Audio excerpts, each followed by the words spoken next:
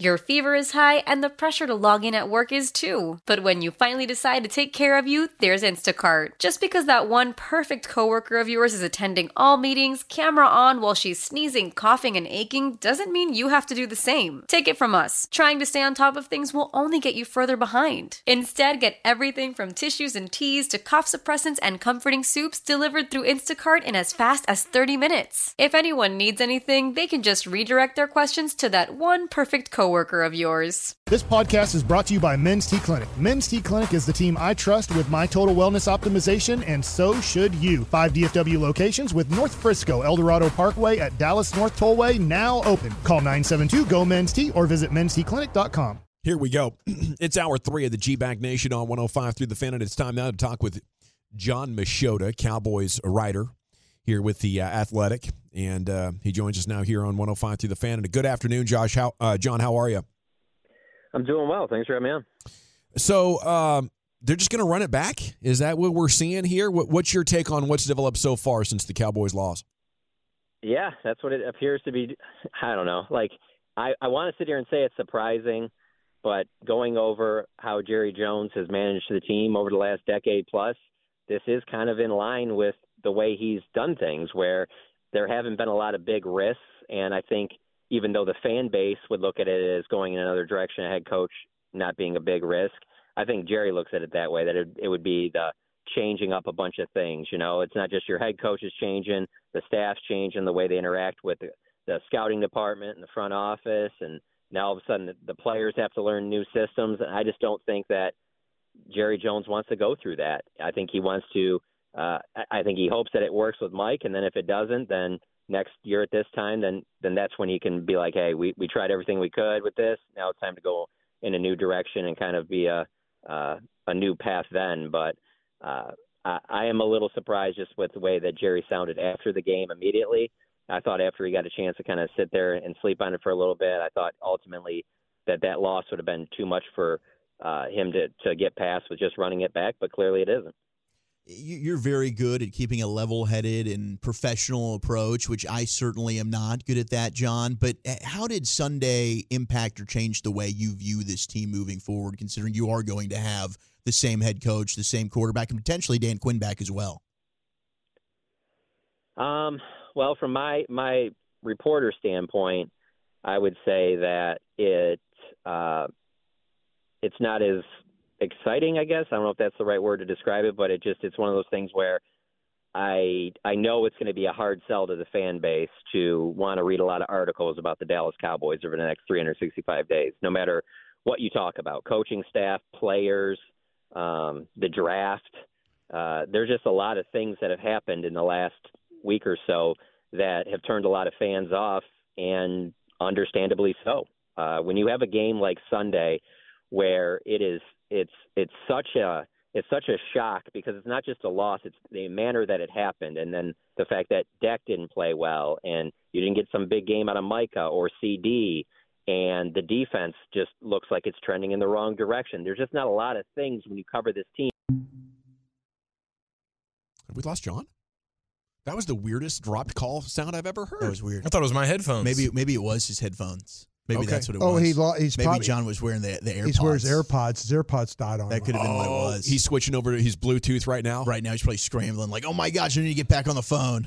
Man, that's a pretty good sound quality there. Yeah, it is. If you're doing that, Yeah, fantastic. He's a pro about that. Over an earbud situation. I think that's the biggest storyline right now. That's why I opened up the show with it today. Like, what's Jerry's thinking about getting the fans to buy in and generating some excitement? I thought that was incredibly interesting what, Jon, you just brought up to us a minute ago, and we have you back about, you know, the readers of your articles not being as interested. How do the Joneses approach getting fans excited about this season, or do you think they believe it just doesn't matter and we're going to go to try to win games and get them back that way? I mean, obviously it matters, and they care about that. You know, Jerry cares about, you know, the selling merchandise and getting people to, you know, sell out the AT&T Stadium. I don't know that the Cowboys have such a big fan base. I don't know that they're going to have problems in that area. Their games are still going to be the highest, most watched games. You know, being somebody that's from Detroit, I'm used to when things are going poorly, you get the fans chanting to sell, the owners to sell the team, or, when Matt Millen was a GM in Detroit for far too long, there was like scheduled walkouts, and it didn't matter if you were at a Lions game or a Red Wings game or a Tigers game. If there was a break in the action, people all got together and started chanting, "Fire Millen." You don't get that with the Dallas Cowboys, and they're just, I still think that there's just so many fans that they will still get people that are so interested, because the Cowboys are probably the biggest brand in sports. But in terms of people that like the fans that want to see them finally get to a Super Bowl, I don't know that there's anything they can do in the next 365 days that can get them to buy in. I mean, they can go 15-2 and it still won't matter, because when you play as poorly as they did, after thinking that this season might be different because of the way they were playing at home and 3 consecutive 12-win seasons, like, I don't know what they can do to get you to buy in between now and next year at this time. Well, we were talking about it. For me, I thought, boy, if you could draft early a great lineman who shows up early in the season, if you could maybe sign a veteran lineman as well, and I don't know if that's Tyron Smith or somebody else, but, and then get a runner in there to where you are the team that's getting like 4.8 yards per attempt for the first month of the season, then I would think, hey, this might actually, be something that could win games in January. Yeah, and I hate that I have to say this because I like the guy so much and he's such a good dude, but with the way Dak has played in the playoffs, even if all of that happened, there would have to be part of you that would say, man, but it could all fall apart. I don't know. I mean, I don't know how he can play any better than he did this regular season, and then to play that poorly against the Packers, and that's your most important player.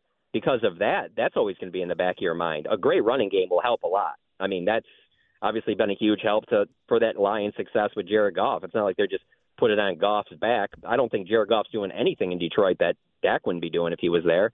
So that will help.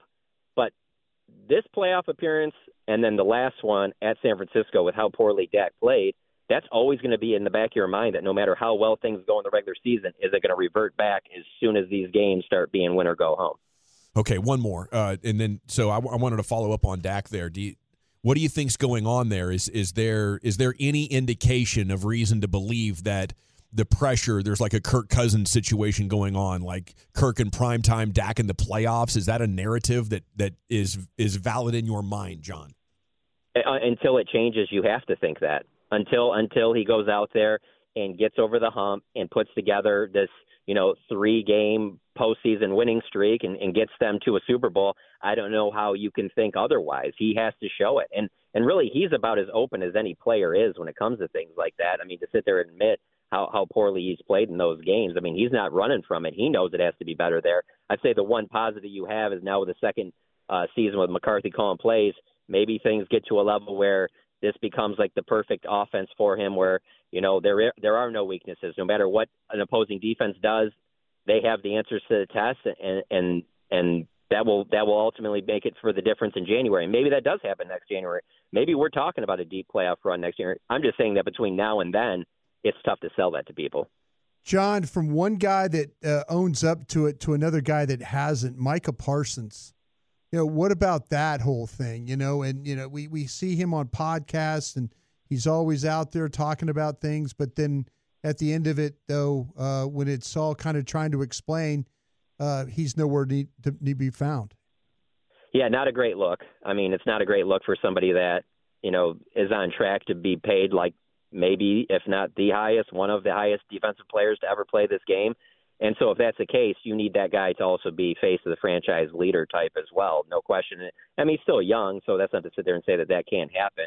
And he's obviously a freak, talent, and you would rather have him than not have him. But no, it's not a good look that you don't hear anything from somebody like him because of how important he is to the franchise. I mean, he's the face of their defense. He's one of the biggest reasons the reason that they've won 12 games each of the last 3 seasons. So, yeah, I don't love that. It kind of surprised me because usually once, he gets in front of the microphone, he's great. And it seems like he actually enjoys doing it. But maybe there's a part of him that's not right now because he doesn't want to say something that he'll regret. And so while we'll sit here on the radio and talk about how he needs to talk, maybe in the background there, people around him are like, no, it's better that he doesn't. You guys can think it's bad right now, but it would have been way worse if he would have talked. And so maybe he's just waiting to give it some time because he doesn't want to say the wrong thing. John, is there any thought about the Cowboys not doing anything with Dak's contract and just letting this thing ride and see what happens? That's certainly possible. I think that all comes down to, Jerry and Dak and Dak's guys sitting down and talking about where they're at in terms of a new deal. As bad as it's looked in some of these playoff games, I just don't see Dak Prescott not being here a year or two from now. I just can't see it. I can't see it from the Jerry Jones perspective. I don't see him wanting to start over with a new quarterback. I don't think that it's one of these things where, they're setting it up for Trey Lance to be the guy. I think Dak is going to be the guy. They just have to figure it out financially. And obviously when you're one of, the top quarterbacks in the league, you're going to get paid that way. So I would be very surprised. It would go against everything we've seen from Jerry Jones. I mean, again, I wrote about this the other day. I mean, you go back to 2012. They did the trade up for Morris Claiborne. Yeah. They paid that $50 million for 5 years to Brandon Carr. Since that day, everything has been very conservative, and it's worked out in some areas very well. The draft, the way they've built this roster, the talent, being conservative has been smart. Not trading up, trading actually back, and still getting Micah Parsons and gathering picks along the way. There's a lot of things that have been positive, but when you look at the totality of it, it's been very conservative. It hasn't been very risk-taking. And going in another direction without Dak seems like that would be too much of a risk that Jerry would want to take. Okay, well, how about Dak then trying to help the organization? Any thought about that? With a better deal in order to try and takes a little bit less, take some pressure off himself, but kind of helps him with some players around him. That would certainly be possible. I could see that. If I step away from covering the Cowboys and I pretend that I'm Dak's agent though right now, I would say don't do that. And the reason why is because of Jared Goff. I do think that there would be plenty of teams out there that would say, man, it's crazy what you've been able to do with the Cowboys being under that microscope and all that. Come over here. Let us take some pressure off of you. And then all of a sudden he has an outstanding year. It's kind of like Stafford leaving Detroit and going to the Rams. That would not surprise me either. It's not like they part ways with Dak and now Dak's got to go to the announcer booth. No, Dak's getting another job somewhere else. He's too good of a player not to be a starting quarterback in this league. He's still in his early 30s. He's not going to be out of the league. He has options. And so I don't think his agent will tell him to do that at all. So, but if he wants to do it, I could see Dak doing that. I can see Dak stepping in. That's the type of guy he is, no question. But I can't see his agent being cool with that. The Athletic's Jon Machota with us here in the G-Bag Nation. Did anything stand out to you from what Mike McCarthy said earlier today at his presser? And what do you think he's got to make sure he changes this offseason going into next year? Yeah, you could tell that, even though there's been a few days that have gone by that, the way the season ended, like the shock and of it, you could still tell he was still emotional about that. That's going to leave a bad taste in his mouth for a long time. And I know obviously it will for fans too, but Mike McCarthy had to be surprised with what he saw Sunday. There's no way. Losing a close game to the Packers and getting upset or something like that, sure. To get punched in the mouth, be down 27-0 late in the first half, being down 32 come on. What are we doing here? Not a team that's won 16 in a row at home to the Green Bay Packers. I know I saw a guy that is still stunned that the season came to an end the way that it did. That was probably my biggest takeaway from it, because everything else, Mike's a longtime coach, longtime head coach. He's going to say the right things. He he's not going up there as nervous as a lot of us would be in that situation, knowing the questions you're about to get. He's been through this stuff, so he wasn't really rattled with that. But I could just tell the look on his face and just kind of the way he was carrying himself that he still can't believe that they're not playing right now. What did you think was happening early in that game when McCarthy's conversing with CeeDee Lamb and everybody's body language seemed a little bit weird and mopey, and it felt like they had already lost the game down 7?